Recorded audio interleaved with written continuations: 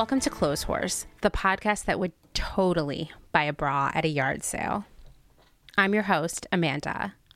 Today, we are going to finish our discussion about excess inventory with Janine. On the last episode, we focused on how retailers and brands end up with too much inventory. Sometimes it's because they bought heavily into the wrong trends, like straw fedoras. Oh, I can't even say that word out loud without making a fist. Or a red beret. I don't have as many hard feelings about those. Other times, it's because the return rate was a lot higher than planned or anticipated. As a junior high math team captain, that's an interesting topic to me. Because while publicly traded retailers and brands are required to report the revenue, aka sales, they aren't necessarily speaking to the return rate. And these return rates can often hover somewhere between 30 to 50% for e-commerce. Let's do an exercise involving return rate. Okay, let's say total sales revenue for this pretend brand was $50 million, but the return rate is 50%. So that means that 50% of the $50 million worth of products sold was returned. So that's $25 million in product. So $25 million in product was returned. That means that really, when all is said and done, the net product sales were actually $25 million. And remember, we're saying that our sales revenue was $50 million. So that's a huge difference, right? In the days of yore, when most stuff was bought in real, actual stores, brick and mortar, as you learned in the e-commerce episodes with Kim, the return rate would tend to be more like 10 to 20%. And to be honest, 20% would be an extreme anomaly. So reporting this stuff just wasn't as important.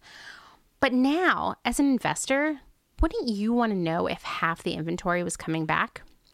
You certainly would want to think about that if you were the planner trying to plan the sales and how much inventory we needed to support it, right? Other causes of excess inventory included sales that didn't meet expectation, possibly because the executives were pushing for growth that just wasn't achievable. Another cause of excess inventory that can add up is the lack of solid inventory controls in the warehouse and stores. Remember how we kept talking about stuff just being thrown on a pile? That's what I like to call a death by 1,000 paper cut situation, where it's like 1 unit here, 2 units there. Suddenly, a few years later, it's 100,000 units, as we've learned. Today, we're going to talk about how retailers and brands get rid of the excess inventory, as in how do they get out of this problem? It's not easy. Most retailers start with markdowns, aka giving the customers a deal. And yes, this can move a lot of inventory out the door. But there's a price to this that at first is more figurative, but eventually turns into literal. You see, markdowns, clearance events, promos, these things become addictive for retailers. No, you didn't hear me wrong. I do know that deals are addictive to customers. God knows I'm one of them. But they're also addictive to retailers. Why? Because they produce huge sales numbers. I mean, think about Black Friday and Cyber Monday. Retailers do more and more. They expand the sales period every year because these shopping holidays drive tons of sales. We're talking the biggest shopping days of the entire year here. But these promos aren't isolated to the holiday season, right? We know that. I've been in meetings where we're talking about how slow sales are, and we start brainstorming deals we could offer. You know, like, okay, how about free shipping on our orders? Yeah, that'll convert some people, right? Okay, what about this? I have a great idea. Let's pick a carefully selected group of items. To be fair, we'll be choosing them only because we have a lot of inventory on them and they aren't moving fast, so we'll be killing 2 birds with 1 stone. And then we'll promote to the customer 30% off this carefully curated collection. That sounds pretty premium, right? Okay, or what if, I have it, the internet tells me next week is National Donut Day. Let's run a promo on everything that's round in shape. Ooh, let's promo everything that is pink because donuts come in pink boxes. Okay, wait a minute. I know this is a while off, but let's remind ourselves to send out a deal for Mother's Day. Or, hey, you know what? Singles Day is a huge shopping holiday in Asia. We should just start doing it too. I mean, why not, right? It'll be international of us. And so on. I mean, these are all conversations I've had, guys. I did not make this up. I wish I were this creative. This is not a work of fiction. But here's the deal. When you depend on promos and rando fake holiday deals to drive sales, you move through even more inventory, especially the desirable inventory, even faster. Like, to be honest, the fugly stuff still won't sell. It's always the good stuff that sells. I mean, you know it. Think about when you shop these deals. You already know the brands, silhouettes, trends that you want to buy into, right? So you run out of all the good stuff, right? You run through it a lot faster. So then you ask brands to deliver more new stuff, more new seasons like pre-fall and resort, or random capsules that are completely unnecessary. I mean, I can't tell you as a buyer how many of these emails I receive from showrooms and brands on a regular basis. Like, hey, can you come in and see the new collection? And I'll be like, what? I just saw you last month. And they'll be like, yeah, but this is our new collection inspired by the desert. I mean, it's just always so random like that. So the brands create new deliveries for you and you bring it in. And then the 1 year anniversary of that big donut themed promo creeps up and you realize that you can't sell less this year. You have to, what we call in the industry, comp that promo. So you have to run another donut day promo.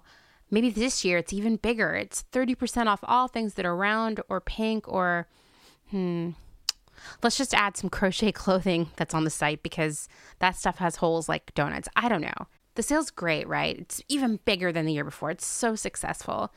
In year 3 of the donut promo, maybe you're actually developing pink, round crochet stuff in advance so you can get cheaper pricing and therefore make a greater profit. So the system keeps moving, right? More and more stuff is made, more and more promos and endless one-day sales. More and more people buy stuff they don't really need, and more stuff fills up our homes until we move it to the trash can or maybe the Goodwill donation box. I hate it.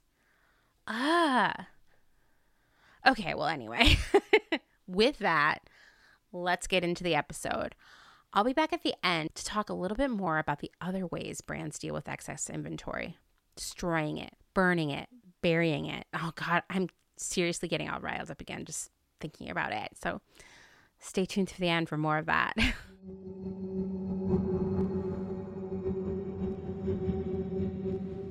Now that we know how you can end up with all this inventory, how do brands and retailers deal with it? Step 1, we have the product in the stores, it's on the website, it's in the warehouse. This is like a multi-pronged approach of reducing both what we have right now and what we have on order. Basically, this is like a hard one to explain, I guess, and you can jump in here, Janine, but your current inventory and how much you have is closely linked to your sales plan. And both of these two things influence how much you're allowed to bring in the future. So basically, if you missed your sales plan for this month, it means you have extra inventory, right? Because you didn't sell everything you planned to sell to get to that number.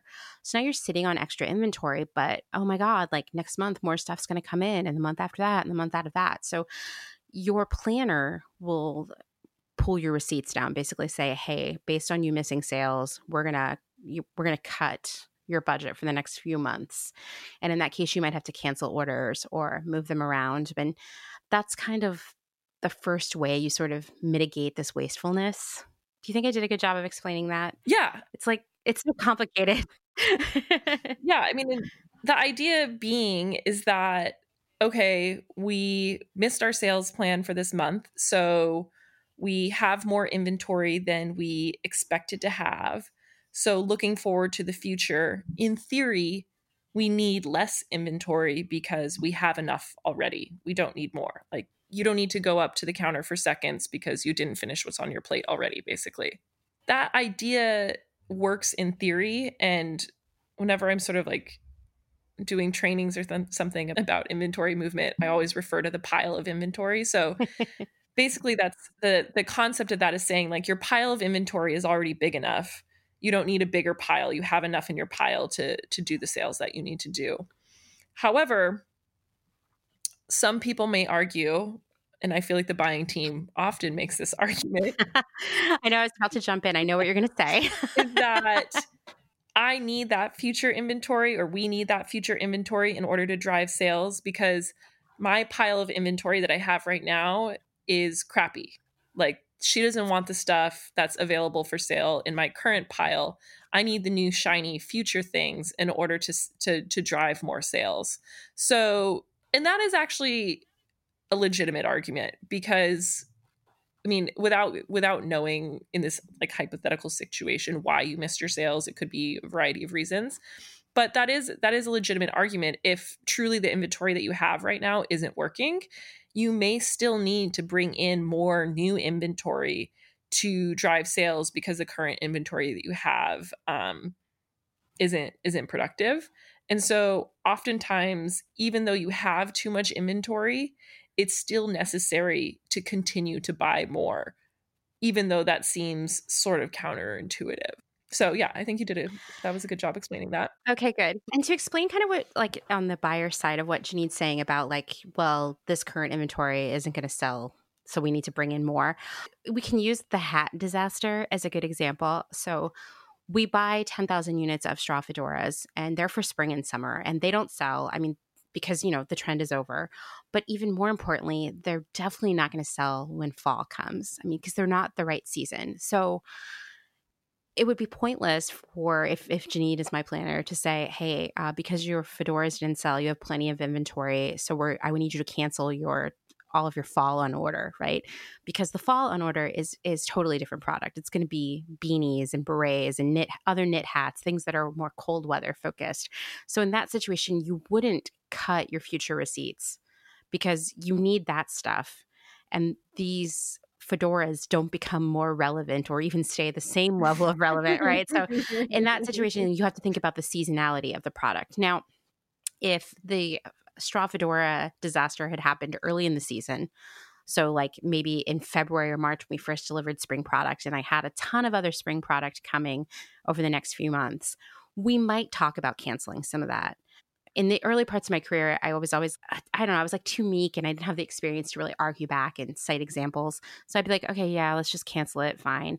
But in my experience since then, I have seen how buying the wrong thing and then cutting off the receipts down the road to mitigate the inventory makes you just end up like missing tons more sales because you don't have anything new that might work to replace that. And so in that situation, I might say like, okay, Janine, well, like, what if we cut the receipts in half, or like I cut the orders in half?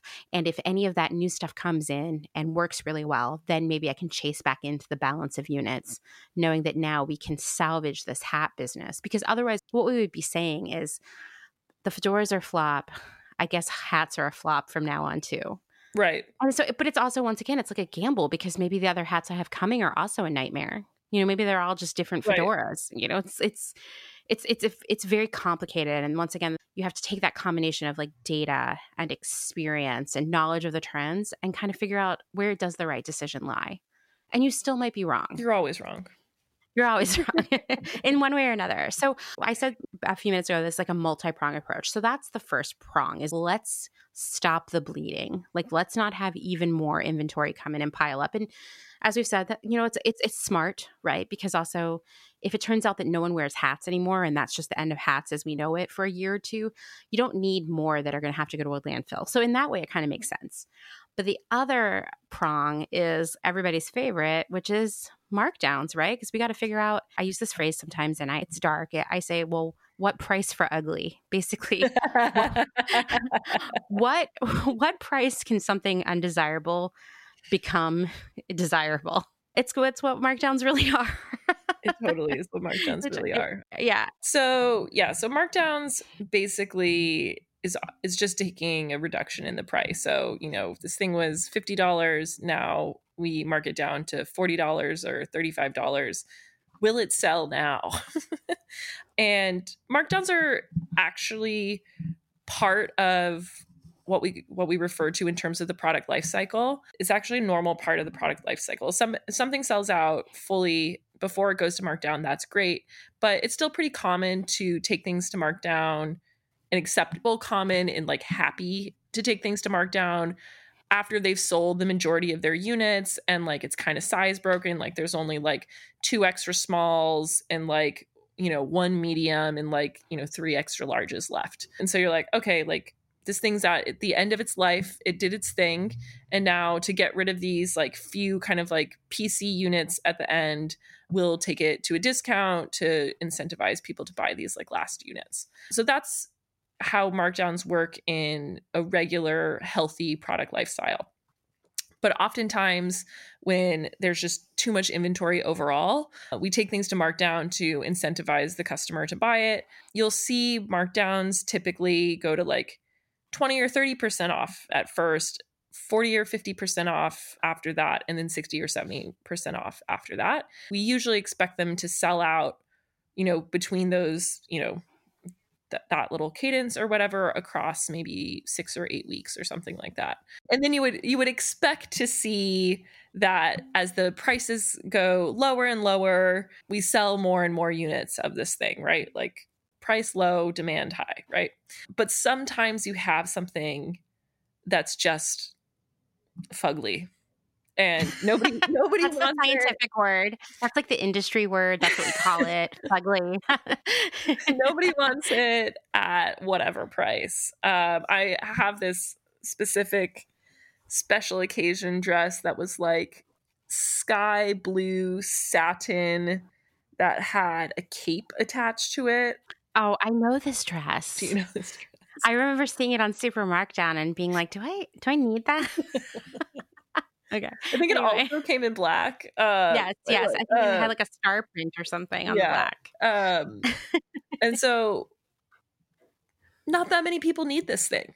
Even at $22.99, not that many people need this thing. And so invariably you will have these things that even if you take the deep markdowns, you're still not getting rid of the inventory. And so, as I mentioned before, markdowns can be a healthy part of the business. You're selling off these final few units or whatever. You're selling them at a bit of a discount, but you're not hemorrhaging money over these things. But when we think about the sky blue cape dress, that was probably, I'm going to think the cost to produce that was probably easily $25, if not potentially more.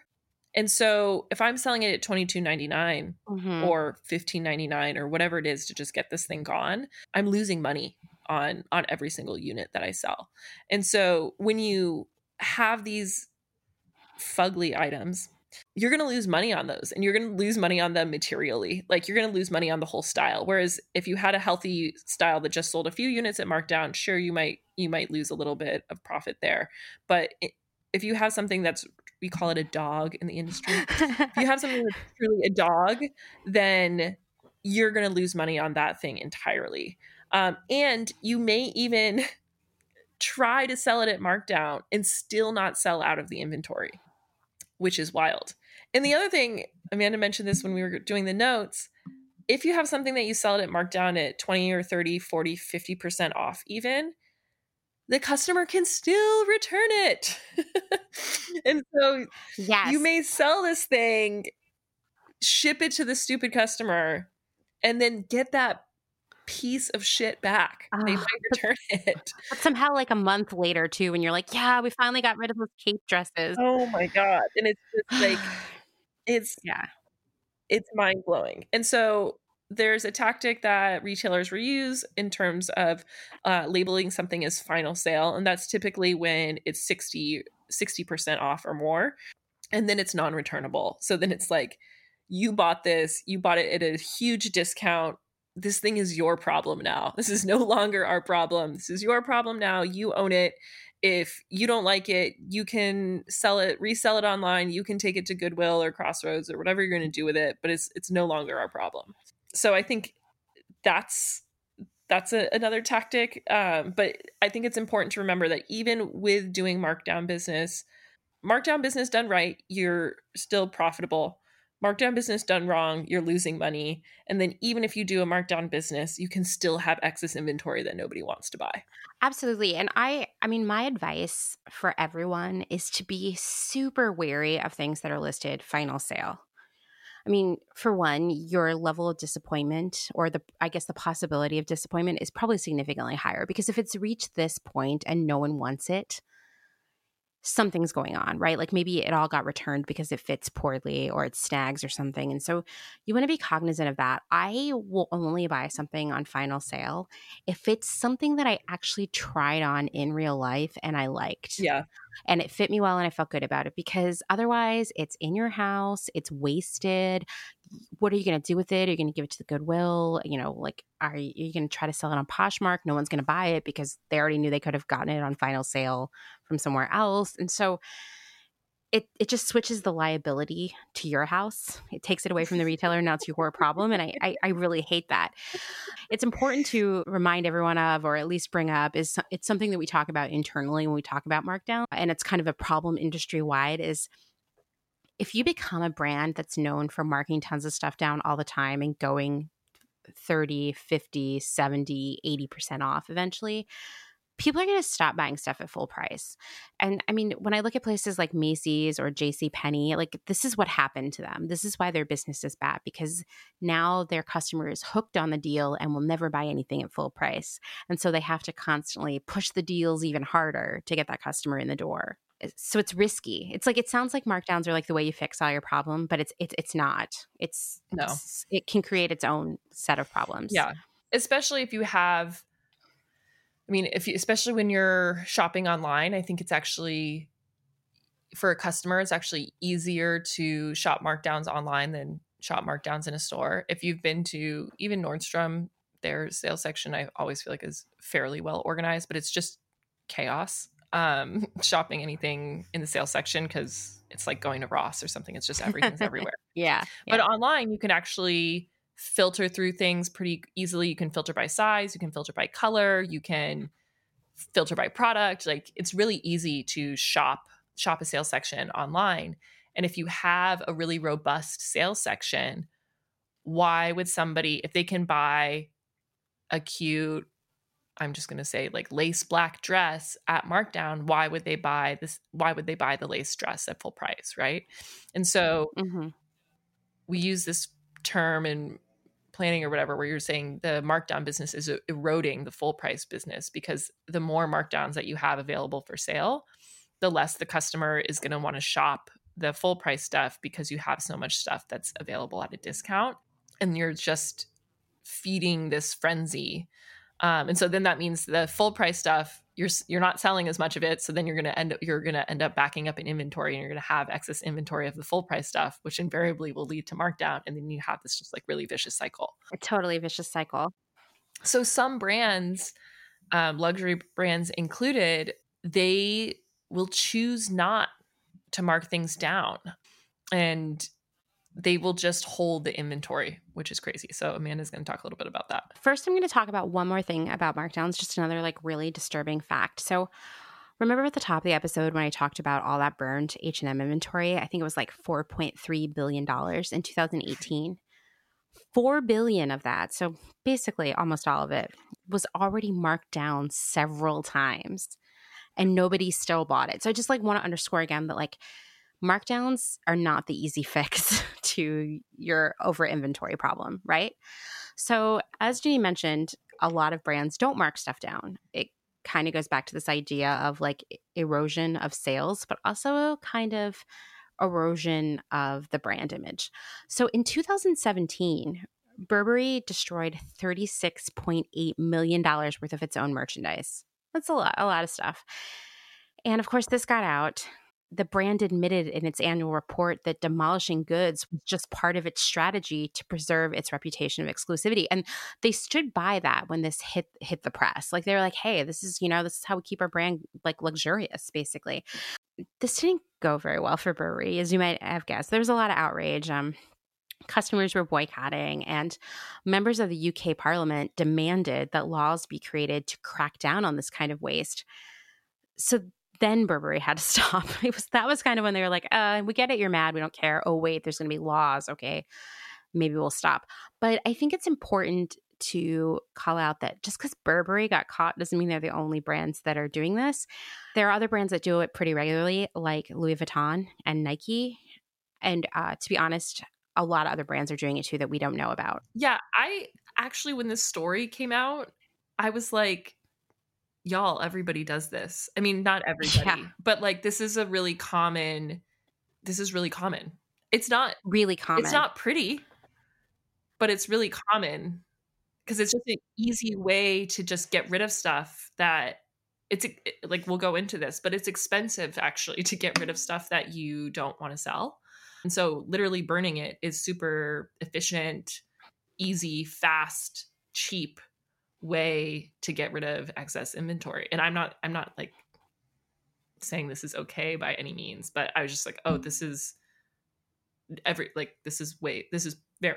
fairly common. Yeah. And I mean, I saw like you commented in the notes that like this is really, really common in beauty, which makes sense. Yes. Because they're also coming up against like product expiration dates that aren't just figurative, but are actually literal and legal. So what are they going to do with all that stuff? You know, you can't hold it around. Well, and the other thing about beauty, which is kind of obvious when you think about it. So first of all, anything that is sold at like Sephora or in a department store, Clinique, whatever, all of those brands, those are never marked down ever. As you know.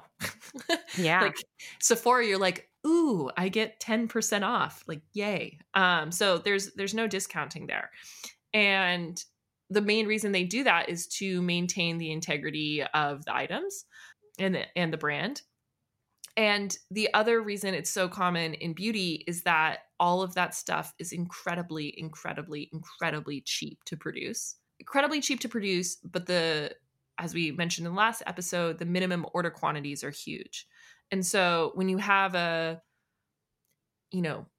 evergreen color eyeshadow, or I don't know, and even like foundations and stuff come in so many shades or whatever.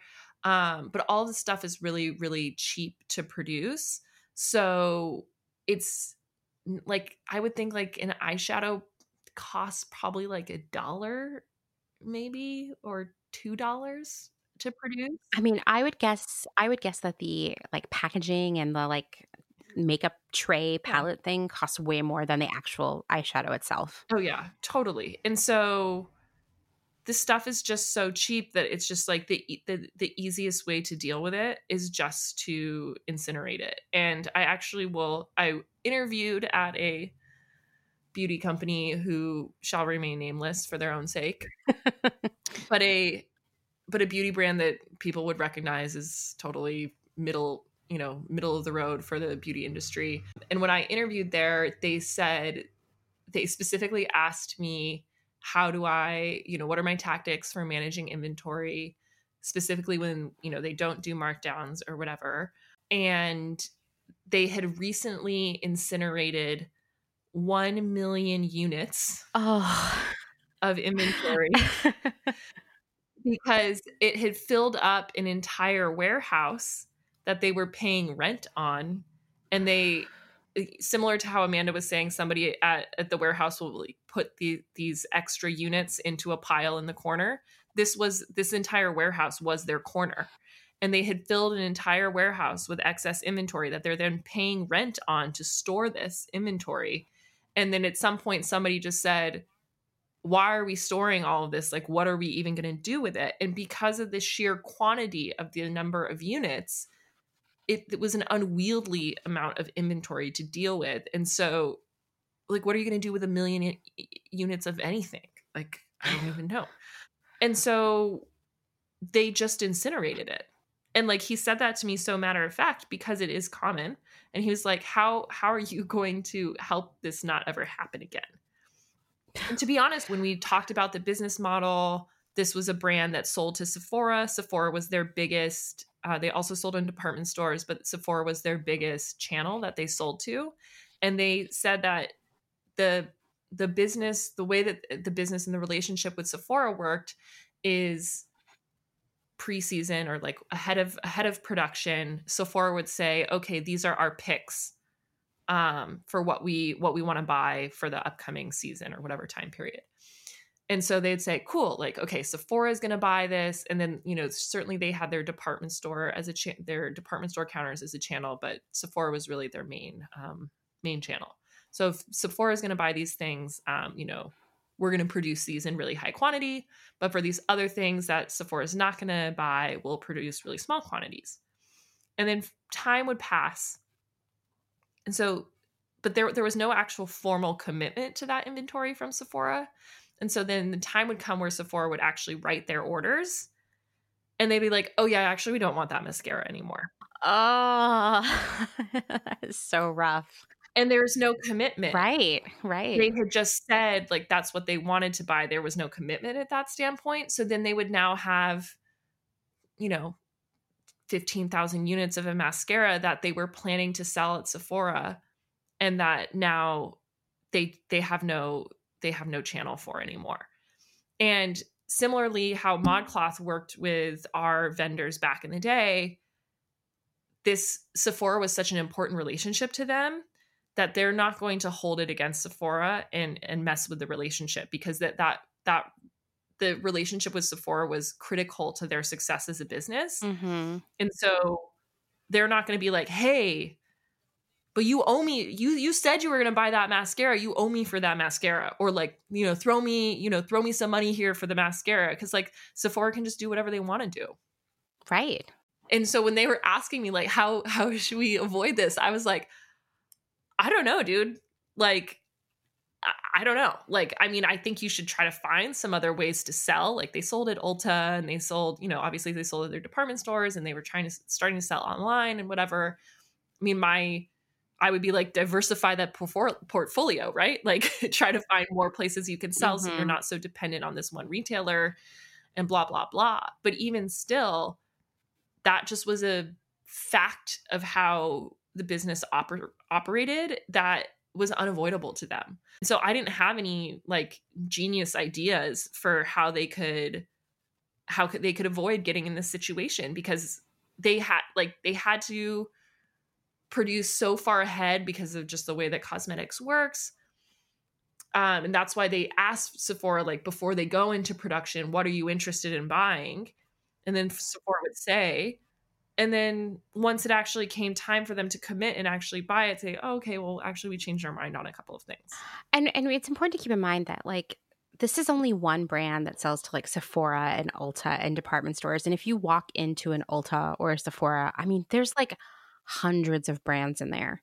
So probably without any of us knowing, this is happening exponentially more than we're aware of, that all of these cosmetic and beauty brands are really struggling. I mean, now especially too, because you can't even go to Sephora and try makeup on. I'm sure that's affecting sales. So this is probably a cascading effect. And I do think a lot about what's going to happen to all the extra stuff that no one's buying right now. Like that actually keeps me awake at night sometimes. Where's that all going? Totally. Because we can't wear bathing suits or 6-month-old mascara in December. Like it's definitely a problem. So once again, this goes back to this idea of like, markdowns don't fix everything. And a lot of brands also think that they're really damaging. In the situation in which the brand thinks they're more damaging, it's really because they don't want to destroy the sense of exclusivity that their brand entertains. And while this is often a luxury-based issue, it's not all just luxury that feels this way. And I've definitely worked for retailers that were like, we don't want to take markdowns. We're only going to do it twice a year because we want our brand to be aspirational. This is common. The first time Janine told me this story about this cosmetic brand, I said, well, why don't they just sell it to like TJ Maxx or Ross or something? Because they sell makeup in those places. And she was like, well, that would be brand damaging. It would put it in the hands of even more people. And, to be honest, that's true. It could train people, fans of these brands, to just go look at TJ Maxx and not buy directly from Sephora or Nordstrom or other places where they would pay full price. I think it's also really important to take a step back. And this is like a heady subject in itself, but the retail price of a luxury product, and once again, that could be like a Chanel bag or like some eyeshadow you buy at Sephora, it has nothing to do with its actual value. If that wasn't demonstrated enough by talking about eyeshadow maybe not even costing $1 to make, then I don't know what else is, right? It's really important to protect the exclusivity of these brands because that's where the real value of the product lies. I mean, that's what marketing is, right? It makes you feel like something is so special that it'll make you feel special, right? You'll be someone by buying a $30 eyeshadow, even if that eyeshadow only costs $1 to make. Like, it's just so crazy. And it's like, it's It's a big part of capitalism. You know, as I mentioned earlier, like this happens a lot. It's happening right now. We don't know about it. There's like a veil of secrecy. I'm sure if we dug enough into the internet, there are companies who specialize solely in incinerating inventory. Oh God. I'm sure, right? We could probably do some investigative reporting and find this out. There are definitely companies that specialize in destroying clothing in non-incineration ways. Most of those are overseas. So there is like this, I don't know, like secret industry, if you will, that just destroys stuff, and that's how they make their money. Oh God. Maybe I want to get into that career path because I feel like they're about to have a big moment this year. Yeah. Sounds depressing. It's so depressing. So, okay.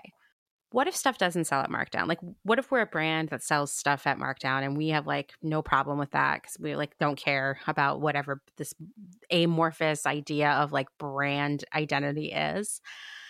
Okay, well, at this point, it's still better for us to try to recoup some of the cost, even if it's only a few cents, because the next step after that would be paying someone to take it away. So we'd be losing even more money. So, one thing a brand could do is sell their excess inventory to an off price retailer like Ross or TJ Maxx, Zulily. I don't think the guilt exists anymore, but I think they're probably ripe for a comeback right now. Or even I feel like, I mean, there's all these other off price, I think even Groupon you can like buy clothes on.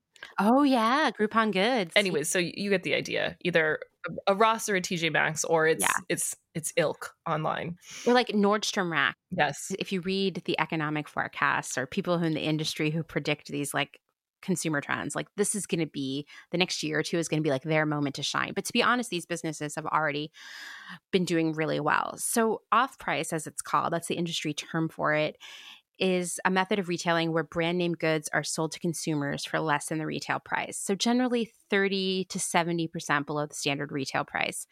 There's a cool startup version of this called Cara Cara. They're online only, and they actually sell like cool brands and like indie designers and even some sustainable brands. So I recommend checking them out. A lot of my friends who work or own really cool clothing brands have been struggling with like a lot of cancellations, which we've talked about before, and they've been liquidating some of their stuff through that site. So this is not a paid commercial. I just wanted to call it out because I feel like, you know, when I talk about off price with a lot of my friends, they're like, there's nothing there for me. I don't want BB or BCBG clothes. And I'm like, no, but wait, there's this other idea out there.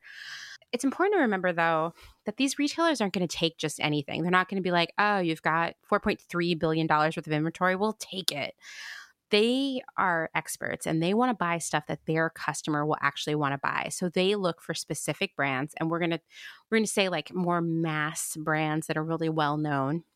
So they're not going to be carrying these like niche brands, and they're going to want trends that make sense to their customer. So like an evening gown with a cape on it, probably not something that they're going to want. They're going to want stuff that people can wear to work or church, or you know, that you don't have to have a complex and elaborate like personal style to wear. And they're also not going to want anything that has quality issues or is, you know, has a fit problem or anything like that, because you know their customers trust them and they don't want to destroy that trust, just as like your brand doesn't want to do that either. So if they do decide to take some of your excess, they will demand a cost that is like pennies on the dollar, right? Because it's got to be profitable for them. And those margin targets that we've talked about in previous episodes are similar, if not even more aggressive for them. So they want to get this at a low cost because remember, they're not going to sell it at the price you were trying to sell it at. So it has to be cheap for them to still be profitable at like a half or 70% off price. We've kind of talked about this in the past, but I think it's really important to remind everyone that a lot of the product you see in these stores is not this overstock from other brands and retailers. It's product that's made specifically for them. So they're not buying that much excess product from other brands and retailers. Even a place like Nordstrom Rack, I know that it seems that everything in there would have come from the Nordstrom stores. But the reality is it's a very small percentage of what you see in there. And it's such a small percentage that they'll have that stuff on special racks that says like from our stores. It's really, really small. Yeah, this actually really blew my mind when I feel like I only learned this like, I don't know, like 5 years ago, and I had been working in fashion for like over 5 years at that time. Because similar to like what we talked about in the first episodes, like the cost targets. Actually, can you hear that? That's my cat. I might demote him. So yeah, I had been working in fashion for over 5 years. My merch partner that started working with me, she had come from, I think, Ross, and she was the one that told me that they make shoes. She was a shoe buyer, and that they specifically make shoes for Ross because they have to hit, hence like the previous episode, these really aggressive cost targets. And so if she's trying to sell, I don't know, 20,000 or 30,000 pairs of Nikes, and she needs to buy them for $6, she may not be able to get 20,000 pairs of liquidated Nikes from Nike for $6. So she's going to get, maybe 5,000 or whatever she can get that's liquidated. And then she's going to go to Nike and say, can you just make me some shitty Nikes? I like they call them shitty Nikes. Like that's the official industry term. I mean, that's what they are. If you have a little bit of a trained eye when you go into Ross, and to be fair, look at the Nike specifically, because I think it's the easiest way to tell. But, and this also goes back to the previous episode, they just don't have as much make in them.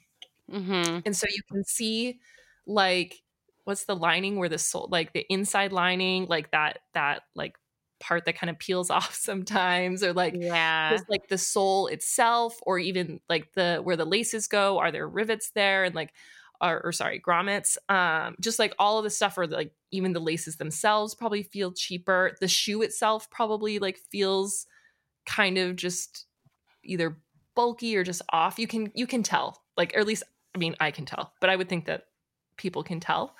And so yeah, so to Amanda's point, like they're really picky, as they should be, because they run good businesses. And probably the bulk of my time that I've been in fashion over the last 5-10 years, these guys have been going like gangbusters, especially since the recession.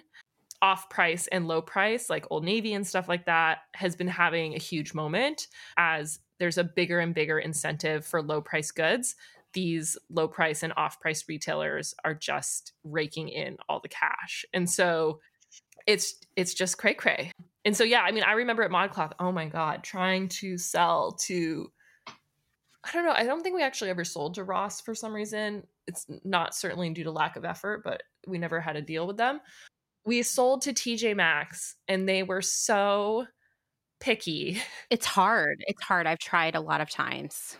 And like, I get it. Like, they want to sell the thing that's going to sell, and they're picking from our leftovers of what already didn't sell. So of course they're going to be really selective about what they choose. And it was a whole thing, of just like back and forth, back and forth, back and forth, and like what specific styles.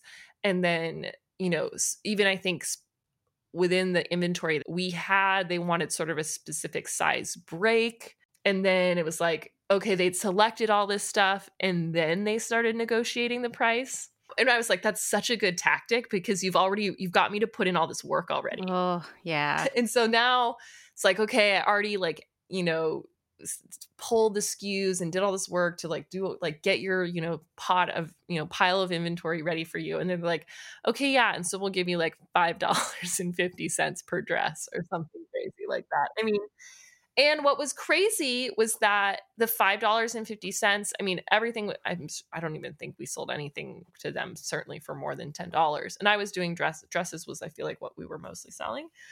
We were like, okay, because we still couldn't sell it, right? Like, and so if the choice is $5 or $6 or $7 versus $0, $5 is like infinitely better, right? And right, or paying someone to take it away, then we're looking at negative dollars. So it's right, exactly, totally. But I just remember they were such a pain in the butt to deal with, but I also like, I remember them being so annoying and like so annoying to work with, but I also remember quietly being like, I get it, and I also respect this. Yeah, I mean, me too. Like on the buying end, like I don't want to buy stuff that people have already rejected 10 times over. Like I'm going to be picky about it, and they know what their customer wants to Totally. buy. It's a totally different customer than you're dealing with at ModCloth or, any other specialty retailer, because this person might come from a different part of the country. They might not even buy from your brand very often, so you don't really know what they want either. I mean, I like trust they know what's best for their customer. Well, and especially for us at ModCloth, ModCloth wasn't a well enough known brand that it was like a Nike, right? Like people that have like these, super huge popular worldwide brands, like when you see Nike or even Michael Kors or I don't know, like whatever ubiquitous brands, like people these off-price retailers, they recognize it, right? And so they're like, oh, this is a good deal because this brand has value. But if they've never even heard of ModCloth, like no one cares. Like No we're one not getting cares. any credit for the brand. Yeah. Yeah, I think it's really intriguing. It's a totally different industry. It's a different skill set. I have massive respect for the people who work in the off-price industry. I think that it tends to get dismissed because it's not like aspirational, but it's so smart. Also, those people make really good money. Oh yeah, they make way more money than I've made at any of my jobs. Like because they're hustling and they're working really hard. And I've also heard anecdotally that the interview process, both for Ross and TJ Maxx, is like a marathon, super intense, rounds and rounds and rounds of interviews, and just like really, really cutthroat, which I don't even know how to feel about that. I don't know how I feel about it either, but I have heard that once you are lucky enough to work there, it's an amazing job. So Yeah, people don't leave. they don't leave. It's like that's it. That's where you're parked forever. So I don't know anybody who works in that industry, but I definitely have known a ton of people who've tried to work in that industry. I can think of a handful of people I know that have gone there over the years, including the often forgotten about off-price retailer Burlington Coat Factory. Oh yes, well they're headquartered here in Pennsylvania. Oh, I didn't know that. Yeah, I guess I do know some people who work at Burlington. I totally forgot. They have an office in LA, I think. That would make sense because like Ross has their headquarters there, and I mean that's a great city to be on the pavement, like Totally. meeting people because there's Totally. so much apparel industry there. Now we've talked about selling stuff off to a discount retailer, an off-price retailer, and like what if they turned your stuff down and it didn't work out? So you're thinking, I'm guessing you're thinking, well, why don't you just donate it? And I mean, the answer to that is it's really complicated. Janine has some experience trying to donate a lot of inventory, so I'm going to let her explain the challenges she's faced. So, first of all, the idea of donating, I love. I have a heart for nonprofits and for service and things like that, and also for using inventory that like I'm confident somebody can get use out of this stuff. Also, it's brand new. It's not even like it's used clothing. It's not even like taking something to Goodwill or whatever. It's like brand new stuff. But I've tried to donate things over the years, and it's much more difficult than you would think. First of all, most nonprofits don't have the capacity to store thousands and thousands of units. That's kind of the number one issue. So, for example, I actually live directly kitty corner from an organization here that does outreach for women and children. And they actually have a huge, huge building. But I tried to donate to them before, and they were like, maybe we could take like 500 or 1,000 units. Maybe I sent them 1,500 at most, or maybe even 2,500. But I don't even think I could. I don't even think I sent that many because they just don't physically have the space to store it. And that's a larger, that organization is a larger organization in San Francisco that is like very well outfitted and like well funded. If you think of a lot of the like smaller nonprofits and stuff like that, they're operating out of really small locations. They just don't have the space to store this kind of stuff. And for me, from the planning side, once I get to the point where I need to donate stuff, speaking of the like pile in the corner, the pile has gotten really big. Yeah. Like the pile is really, really big. In this instance specifically that I'm thinking of, where I was trying to get rid of all of this excess inventory, I was trying to get rid of around 100,000 units. Oh my God. And so trying to send even 1,500 or 2,500 units to a nonprofit, it doesn't even make a dent, right? And the other thing is to think about is the way that a retailer works, especially an e-commerce retailer, is that inventory moves out of the warehouse when a customer creates an order, adds it to cart, and then it gets, paid for and shipped in a box, right? So in order for me to allocate this inventory and ship this inventory to these nonprofits, I would have to basically make something like a cart full of product. So I would have to go by product by size to create the list of product to send to these different places, which I did. I mean, and I probably sent,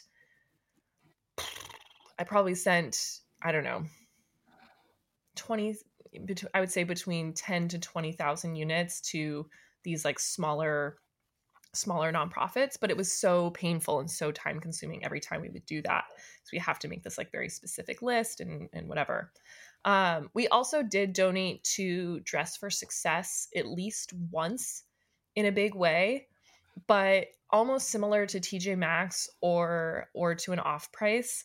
They are really specific with what they take, which, like, again, more power to them. Yeah, they know what's going to sell or what they need. Well, yeah, what they need. And similarly with any of this, they don't want to just take your crap either. Like, they don't want, like, whatever's not good, they don't want it to just become their problem. And I actually, when you mentioned jumpsuits, that was like, I remember there was like this jumpsuit in particular that I was trying to liquidate, and it just wasn't like, I can't send that to Dress for Success.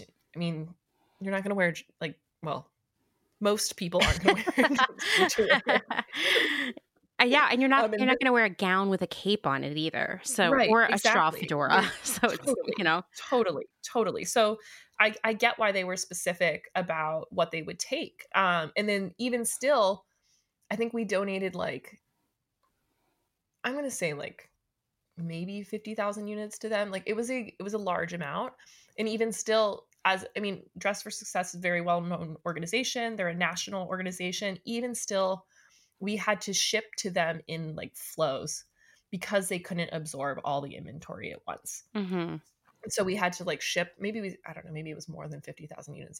I kind of remember each shipment being like 20 or 30,000 units. And I think we did 3. So we had to ship it over time because even they, as this huge national organization whose whole reason for being is to like own and warehouse and distribute clothing, even they didn't have the capacity to absorb it all. Eventually, we ended up working with a kind of like a third-party donation partner who, to be fair, these people are great. Plug for Good 360. Great partner. And the way they work is they have huge warehouses and they will take more or less whatever you have. They store it in their warehouse, and then any nonprofit or whatever can shop their inventory for free, basically, or for a really small price. I forget. And so they basically are like a Costco where they just have these huge warehouses, and then the nonprofits come to them and take the inventory from them. So they're not the end user of it, but they were a great partner for us because they could take large shipments of inventory. And so it's a lot more chaotic. And then the other thing that Amanda kind of mentioned a couple of times is that it costs money for us to ship it, right? For us to pack it and ship it, we have to pay those employees the hourly wage to process it. And then we have to ship the inventory out of the warehouse to whatever location. And to be honest, at this point, we were just happy to get rid of it. We were like, whatever, bye, Felicia.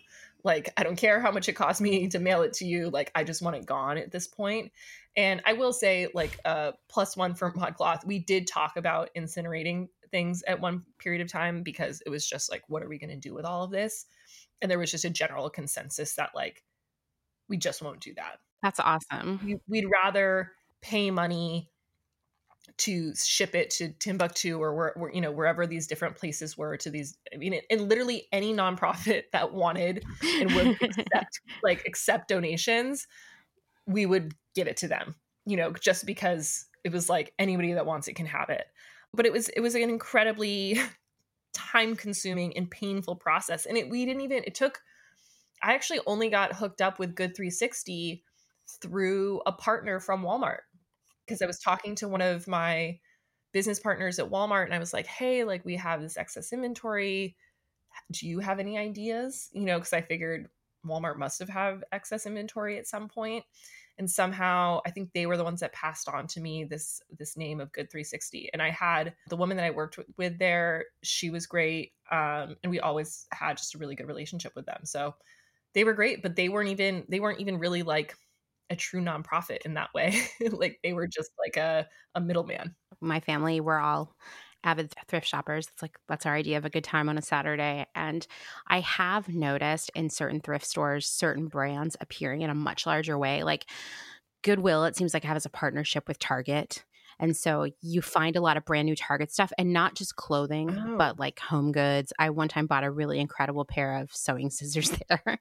They were from Target and were still in the package. So they have a lot of stuff. And like I've seen at Salvation Army, they have a lot of stuff from Zara. Like they will have an entire Zara aisle. Interesting. Yeah, I do think that some of these retailers are making it work. But once again, like Salvation Army and Goodwill they're massive. They're massive organizations. And so they can probably absorb a lot more inventory.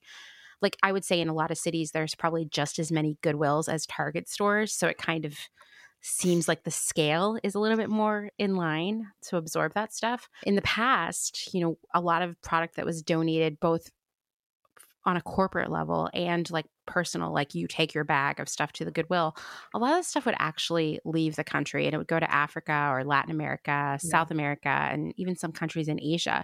But actually in the last few years, a number of African countries like Kenya and Uganda have actually banned the import of secondhand clothing from the West. I mean, one, because they were just being bombarded with it as we are throwing away 70 pounds of clothes every year. And on top of that, it was suppressing their own clothing and textile industry. Like basically there was no room to make their own stuff and sell it because all of our stuff was coming over there. So that has also sort of stopped the flow of this excess inventory to another place. And I think that probably that correlates to an increase in this destruction, because the reality is there's just too much stuff in general. There's not enough people in the world to absorb all this stuff, because we keep making more of it on top of everything else. So some brands are beginning to experiment with this idea of selling unsold merchandise via resale sites like ThredUp, Poshmark, and eBay. And I see it here and there. I've even worked in organizations where we've talked about doing that, but it's a lot of work for a tiny crumb of sales. It also reaches a point where you're like, I don't know if we're really making back any of the costs here at the end of the day. So as you can see, there aren't a lot of options there when you have all this extra stuff. And going back to H&M, when you have $4 billion worth of clothing, like what are you going to do? No one can take that. That's just, the scale of that is so massive.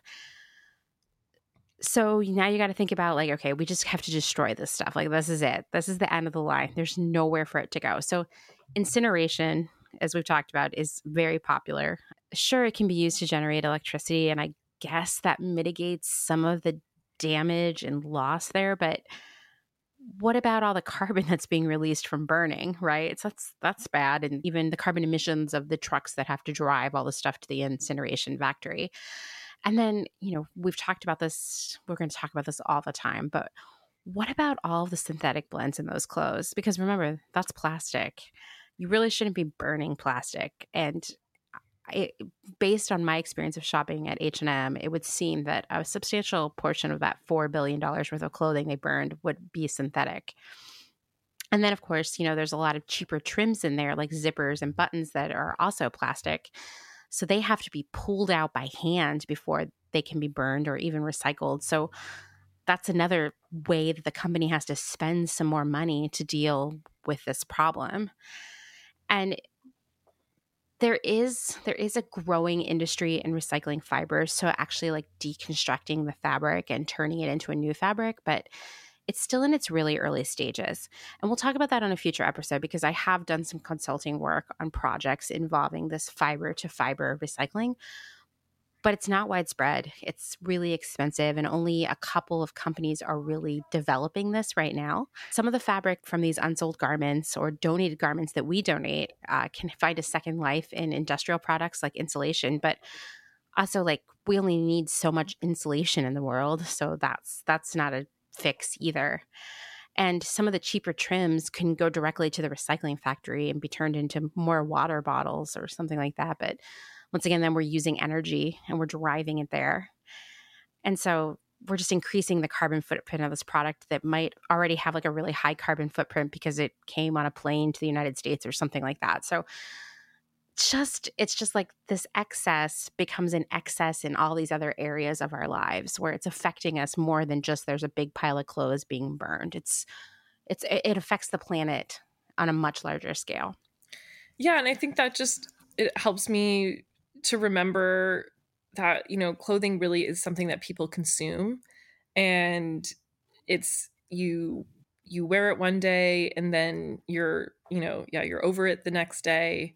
And I think it's just I mean, I try to be more mindful, but it's hard because we just live in this culture where, you know, we make ourselves happy, or we're, you know, encouraged to just like purchase something new all the time, and like, ooh, this is fun, and oh, like this, I got it on sale, or, you know, it's only $20, like cheap and cheerful. All of that kind of thing really encourages us to buy more, and when we buy more, we are using more, and we're like a conveyor belt of like something comes in, something goes out, right?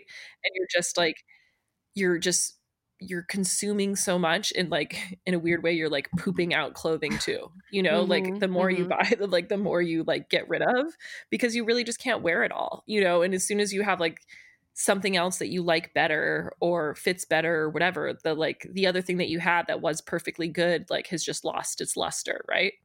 And these businesses wouldn't still be around if we didn't consume all this stuff, right?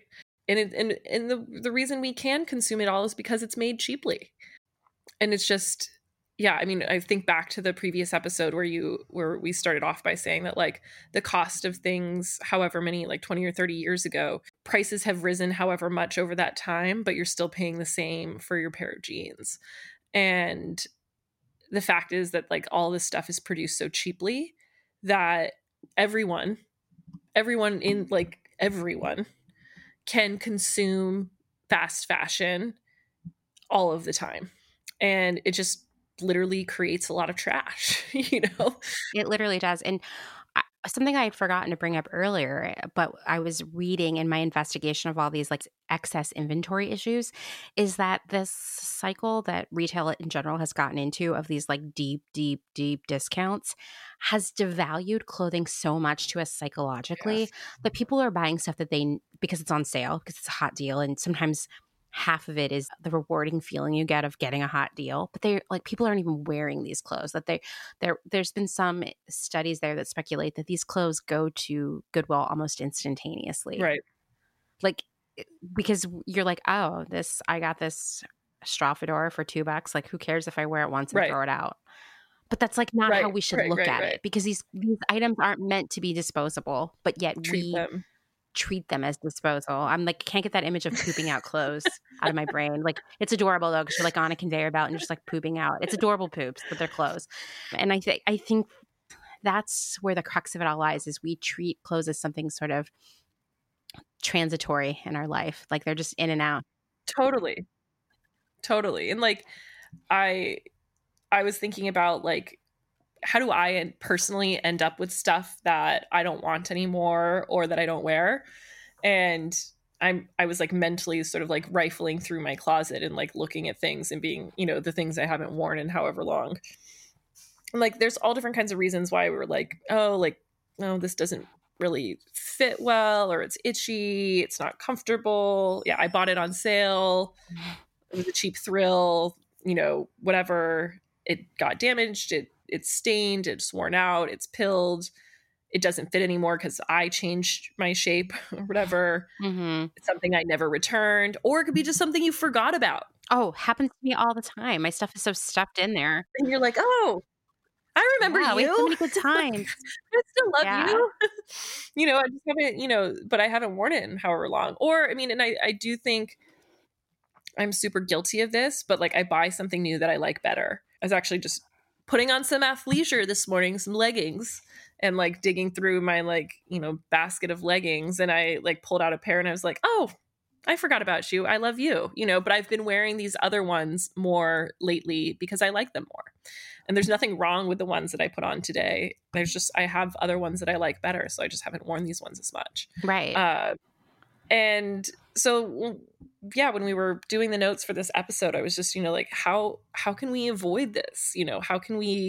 What can we do to avoid acquiring things, that we don't want to wear anymore? And I don't know that I have, any excellent words of wisdom besides just being more mindful when you purchase something of like, is this something I really want to have for a long time? Is this something I feel like I'm going to get a lot of wears out of?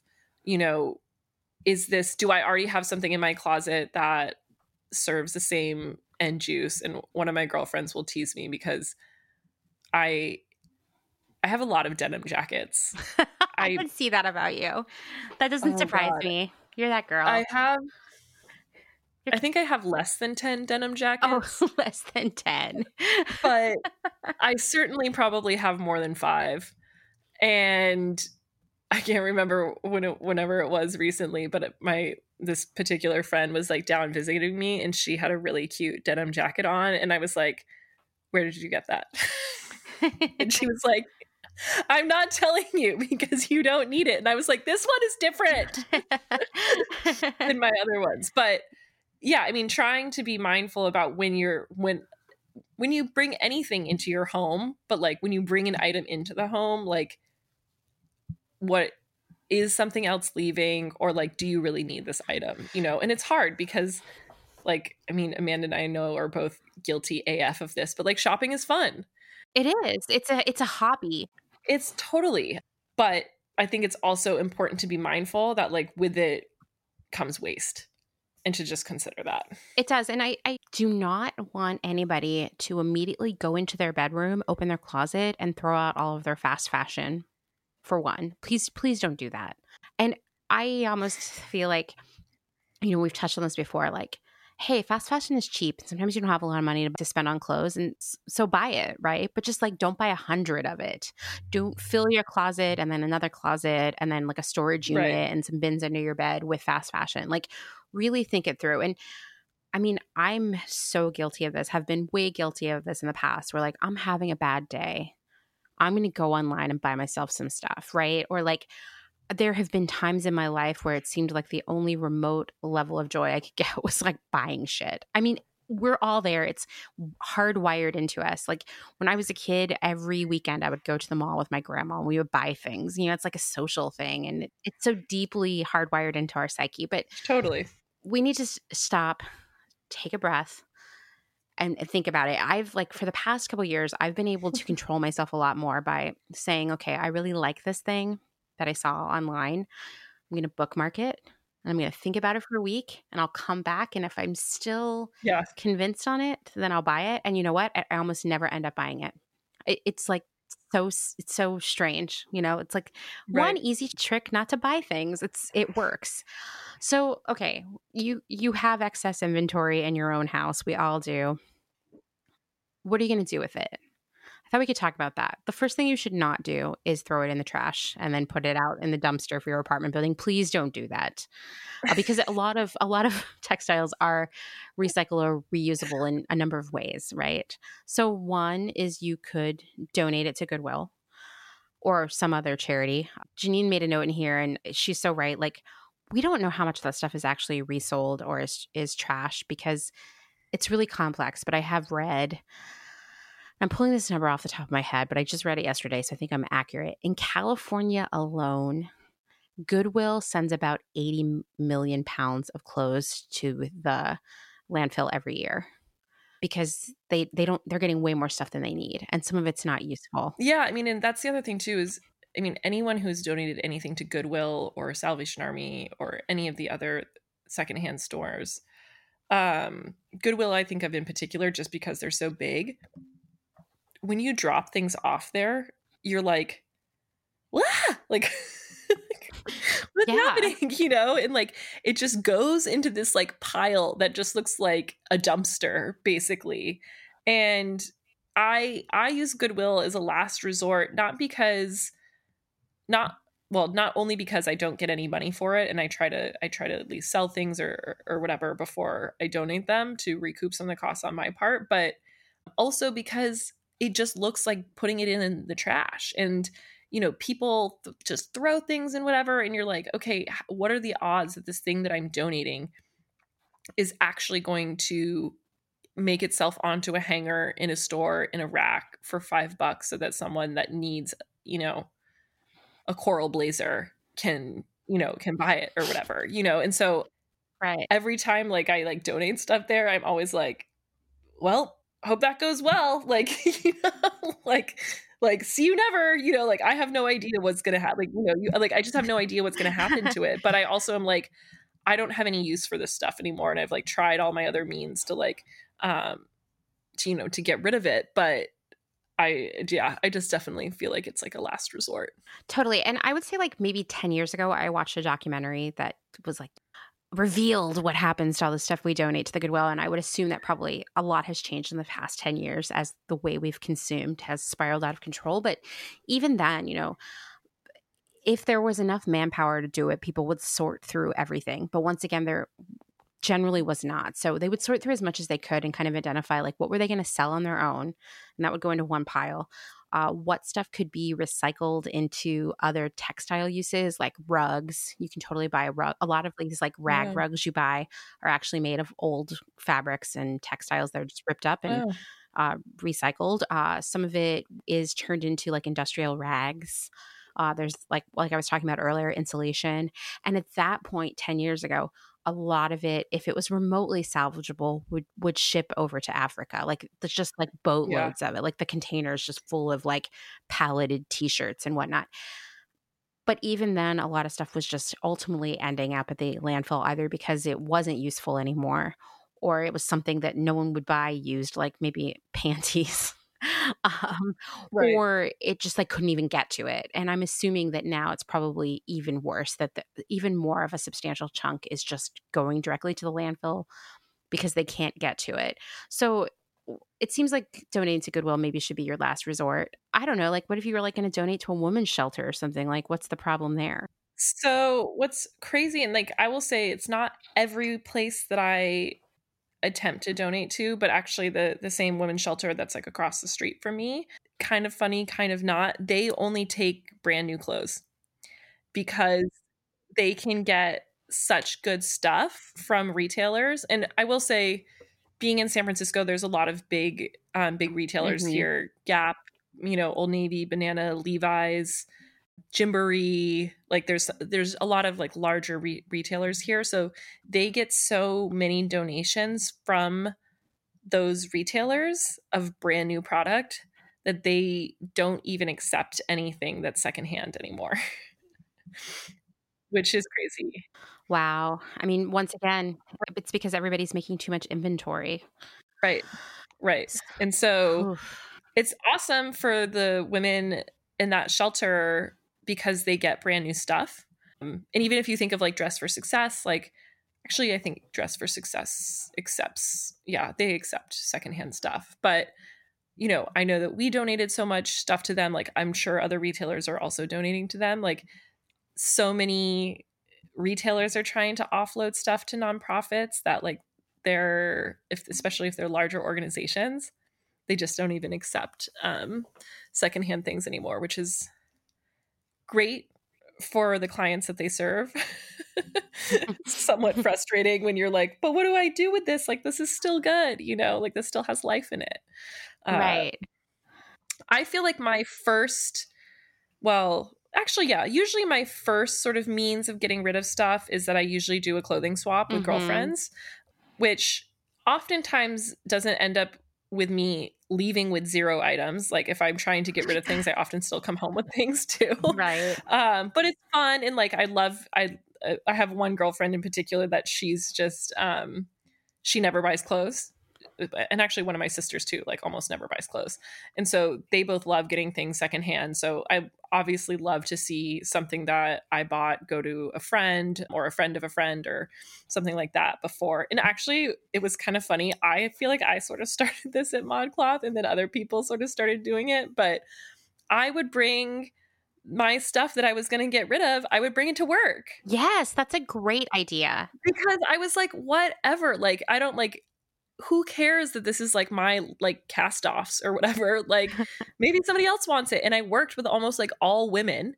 Right. So I was just like, whatever, like here, like here's 2 big bags of stuff that I'm going to get rid of. Like go through it, take whatever you want. I would much rather it go to somebody that's actually going to use it or wear it before that's like a friend of mine or part of my, part of like my family or whatever before I get rid of it. So I feel like clothing swap or just like giving things away to friends and family or like hand-me-downs to like I have 2 little nieces. Sometimes I give them stuff, although like to be fair, they almost never want it. Whatever it is. I actually have a couple of pairs of jeans that I think they might wear. And then I am a huge fan of the resale market, so Crossroads or Buffalo Exchange or whatever. I do sell some stuff on Poshmark. I'm not as good about selling things on Poshmark as I could be just because it's kind of time consuming to like take the photos and upload everything and then like wait for it to sell and whatever. Agreed. I like the instant gratification that comes from Crossroads and Buffalo Exchange. And I actually have pretty good luck at those places and getting them to buy, feeling like when I go there that they buy a decent amount of stuff that it's worth it for me. But I've also heard from many people that they just have bad experiences at those places. So you have to curate what you take in there, right? Like I could probably write a book about how to get people to buy your used clothes because I mean I've been like a poor hipster more of my life than I haven't. So I've always had to be like I got to get rid of some clothes if I'm going to get my car fixed or something. And so I always look at the signs they have up front. There's always like a chalkboard that's like here's what we're buying and I make sure I edit down to that. I also make sure that I like dress really cute when I go in because I think that helps.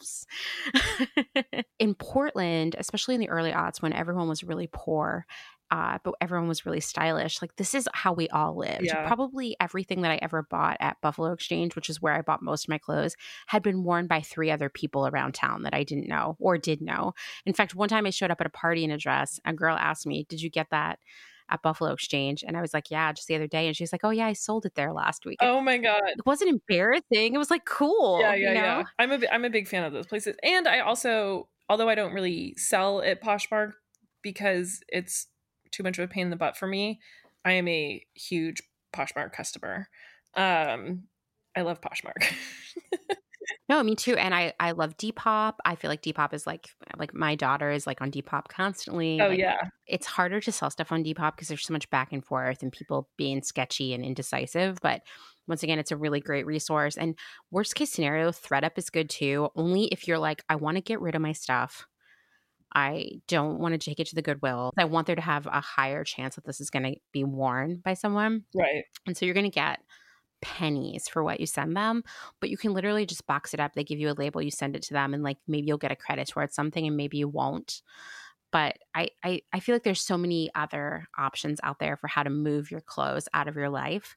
You just have to remember that like just because you made all that room in your closet doesn't mean you should fill it right back up. That's the hard part, right?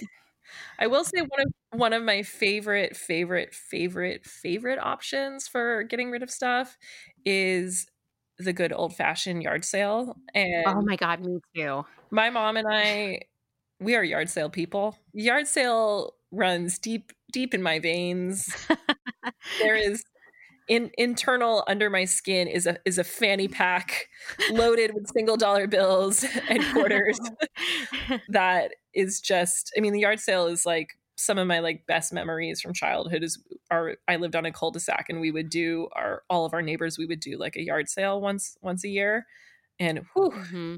so much fun. But one of the reasons I love doing yard sale, besides for the fact that almost every time I do one, I probably make at least a few $100, Totally. is that people buy it. And then they have it. And, you know, and like I would sell all my clothes. Like I would sell stuff for like $1 to $3, right? And so, which is, to be fair, even cheaper than the Goodwill. Mm-hmm. And so it's like, I feel like whoever's buying it, like they're getting a good deal. I'm getting a good deal. And this stuff isn't going into the trash, right? And like, who knows how much they wear it or whatever, but at least someone's taking it and they're getting it for a really good price for them and it's not going to the trash. One of my favorite yard sale stories was I must have been in college maybe at this point. Yeah, I think I was in college and I was, you know, home for the summer doing a yard sale while I was at home. And I, you know, was putting all my stuff out to sell and I was like going through all my stuff to like what can I get rid of? And I had like a handful, maybe like 5 or 6 bras that I just wasn't wearing anymore. And they were like nicer bras, Victoria's Secret or like other places where I had, you know, paid, you know, at least $30 for these things. Of course, they were very size specific, but I was like, whatever, like, I'm not going to wear these anymore. I'm going to throw them out anyways, or like get rid of them anyways. So, like, may as well put them out in the yard sale. And my dad actually was like, he told me after the fact that he was like embarrassed that I put those out because he was like, obviously, my dad doesn't wear a bra, but he was like, he said he felt like it was like I was selling used underwear. And so he was like kind of like weirded out and like kind of embarrassed and like kind of like just confused and like grossed out by the fact that I was like trying to sell these bras. And I'm not even joking. Like I sold them for probably $3, $5, $7, depending on like how expensive they were. Those things flew like hotcakes. They were like the first things to sell out. Wow. Isn't that, I mean, and like, who would have known? I mean, there you go, guys. Don't hold back on your bras. And you know what? I mean, I will say, like, bras are expensive. Bras are expensive. So I would be stoked if I went to a yard sale and there were bras in my size that were what I was into. I would 100% buy them. Well, and at the time I was wearing a 34B, which I feel like is a very mainstream size, or just like a lot of people can wear that size. Like if it's a little too tight, you can like adjust it more. If it's a little too small, you can like adjust it more, you know, like whatever. I felt like it was a pretty ubiquitous size or whatever. But I just remember personally being shocked that they sold out. And then my dad, when he saw that they all sold, he was like even more like shocked. And then he only told me after the fact that he was embarrassed that I had put them out. But then he was like, oh, when they all sold out, I was like, I guess it's fine because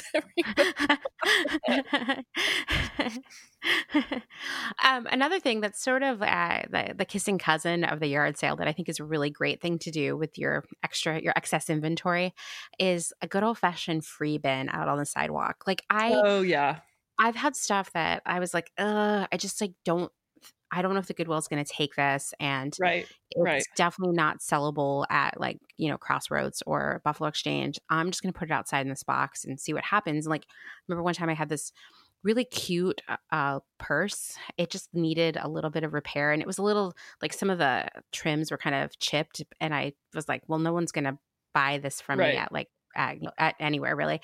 And I put it outside and someone swooped it up immediately. And I saw that woman wearing that bag all over the neighborhood for like the next 2 years. So I think like, that's so great. I know. And I think it's like a really common practice in Portland to put out a box of free stuff when you move, right? It's super common here in San Francisco. Not even just when you move, just like people put free stuff out on the street all the time. Yeah, I do that too. And you know what? Someone always takes it. I mean, oh yeah. If they don't, fine, you tried. But like, let's do everything we can to not throw things away. And totally.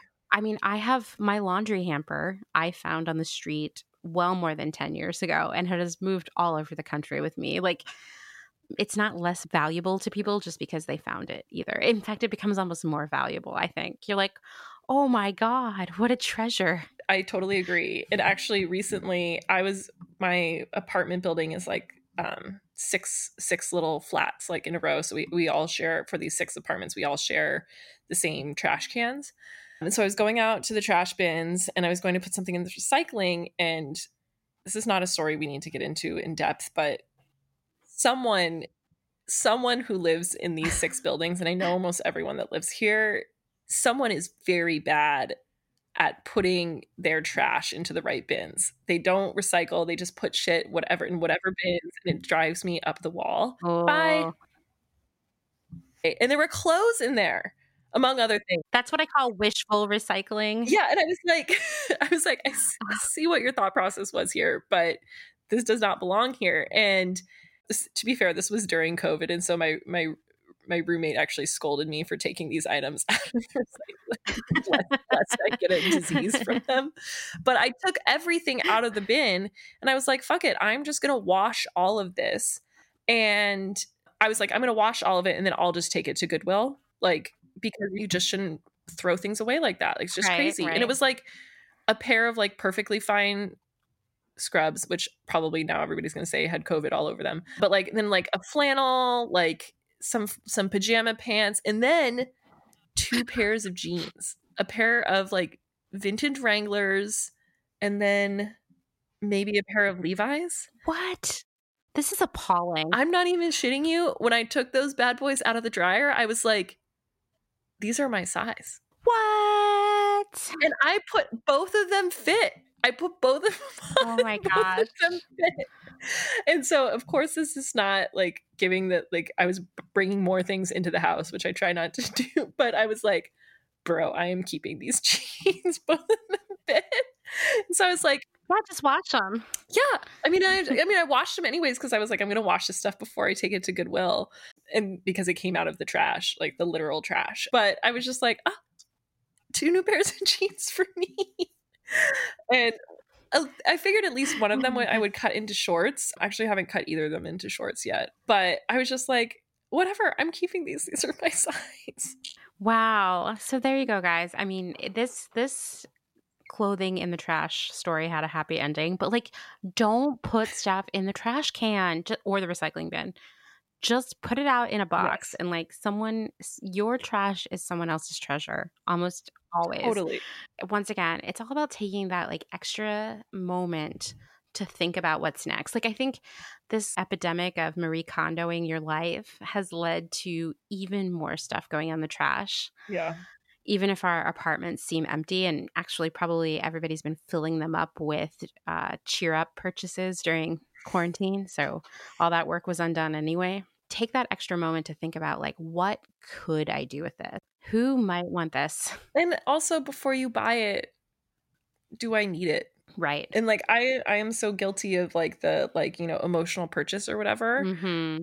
But I have been, you know, and also in my own boredom right now, like shopping or whatever. And I will put things like on hold and be like, do I really need this? And actually, there's something I just bought, a new bra, whatever. First of all, it wasn't exactly the quality that I wanted, but I was also like, fuck it, I am returning this. Like, I don't need this. Like, I've seen it. I bought it. I thought I needed it. I've now received it in person. It's not the greatest quality that I wanted anyways. I don't need this. I'm sending this back, even though this, like, I only spent like $15 on it. Who cares if I get my $15 back? But like, more like, I don't need this. Like, I don't need this. Mm-hmm. I don't need this. Absolutely. Absolutely. And it's really easy when brands are like 80% off sale, which is going to happen a lot in the next few months as brands try to deal with their excess inventory.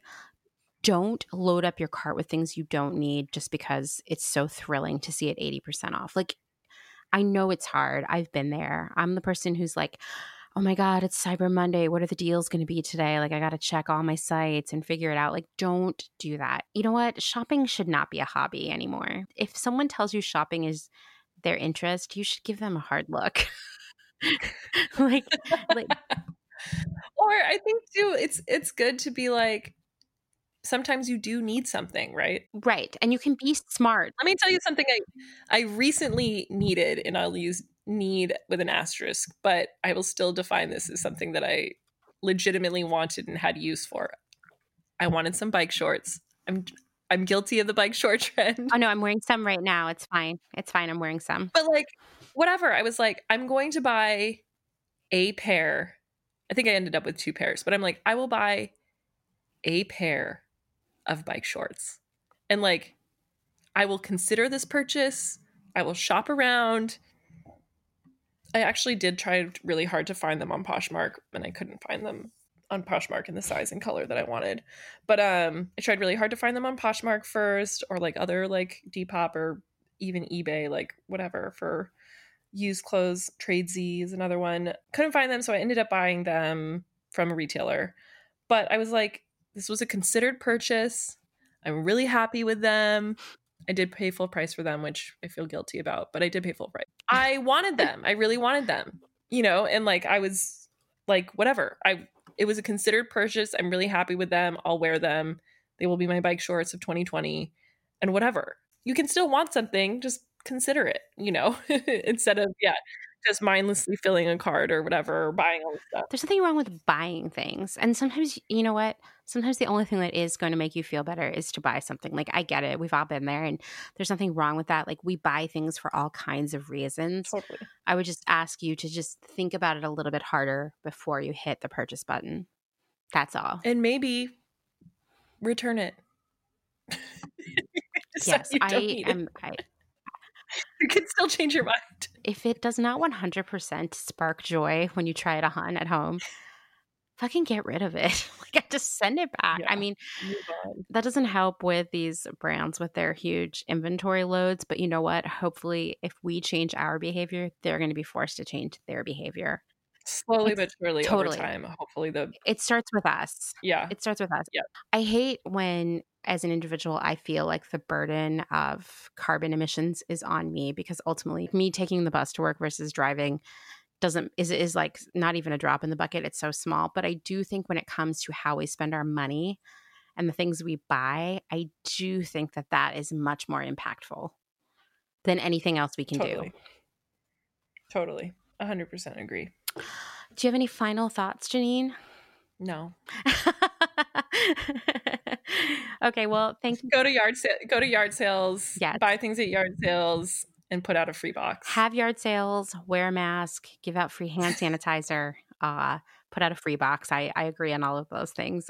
I'm sad to be missing yard sale season right now. Well, thank you so much, Janine. I know you're going to be back again, because I think we already came up with an idea for an episode while we were recording this. And yeah, it was great to talk to you about this. If you, the listeners, have any questions or suggestions about what we can do with our own excess inventory or your own experiences with that, please reach out. Thank you. Bye.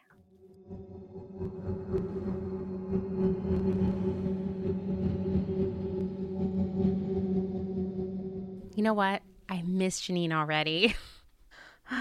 Come back, Janine. As promised, I'm here to talk more about the destruction of excess inventory by incinerating, shredding, smashing, whatever. I'm sure there's all kinds of innovative ways to break things. I'm going to start by saying that it's a lot more widespread than it seems. During my conversation with Janine, I mentioned Burberry. It's important to add that in the same year that the world found out that Burberry was incinerating millions and millions of dollars in unsold inventory, they also signed on to Making Fashion Circular, an initiative to design waste out of fashion and keep resources in circulation. It's a whole initiative about circular fashion, right?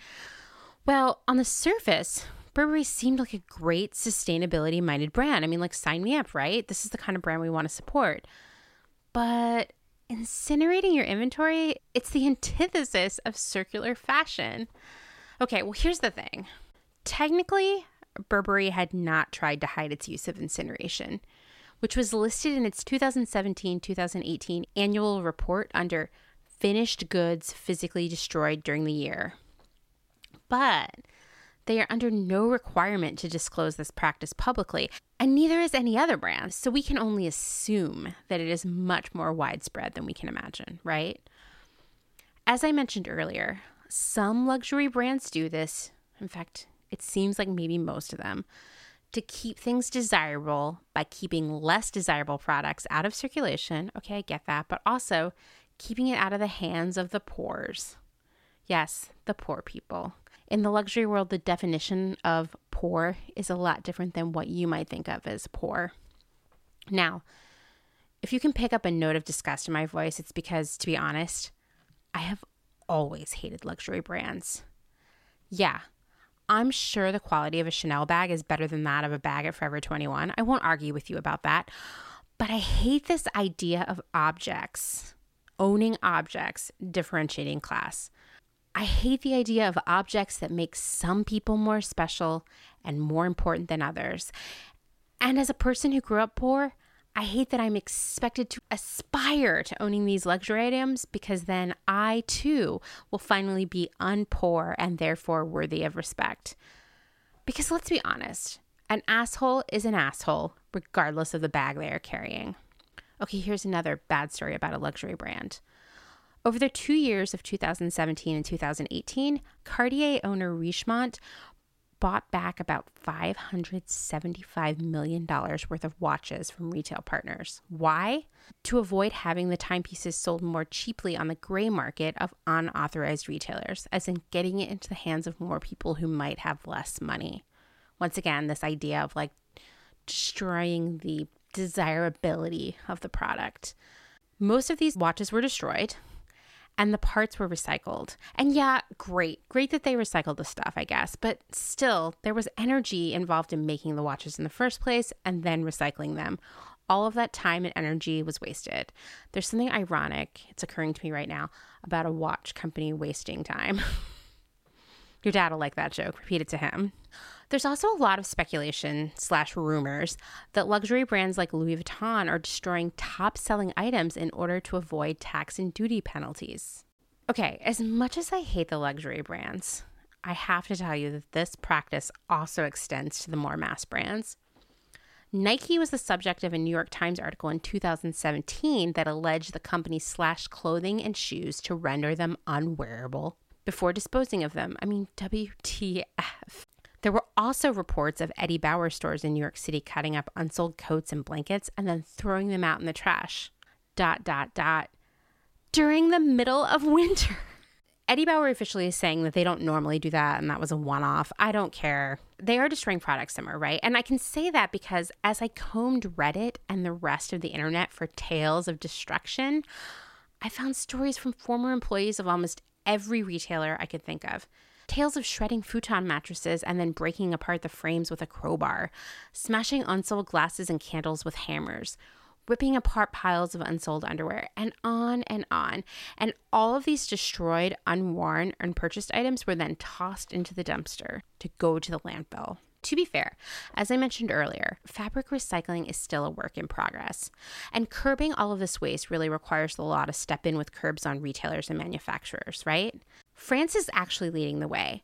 New regulations mean that fashion producers must take responsibility for the end of life of the clothing they push into the market, usually by supporting and participating in collecting and recycling programs.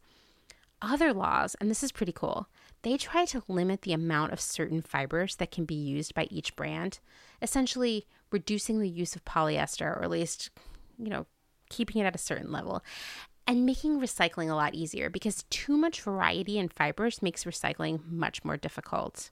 But guess what, friends? This all begins with us. I bet you're waiting for me to say that, right?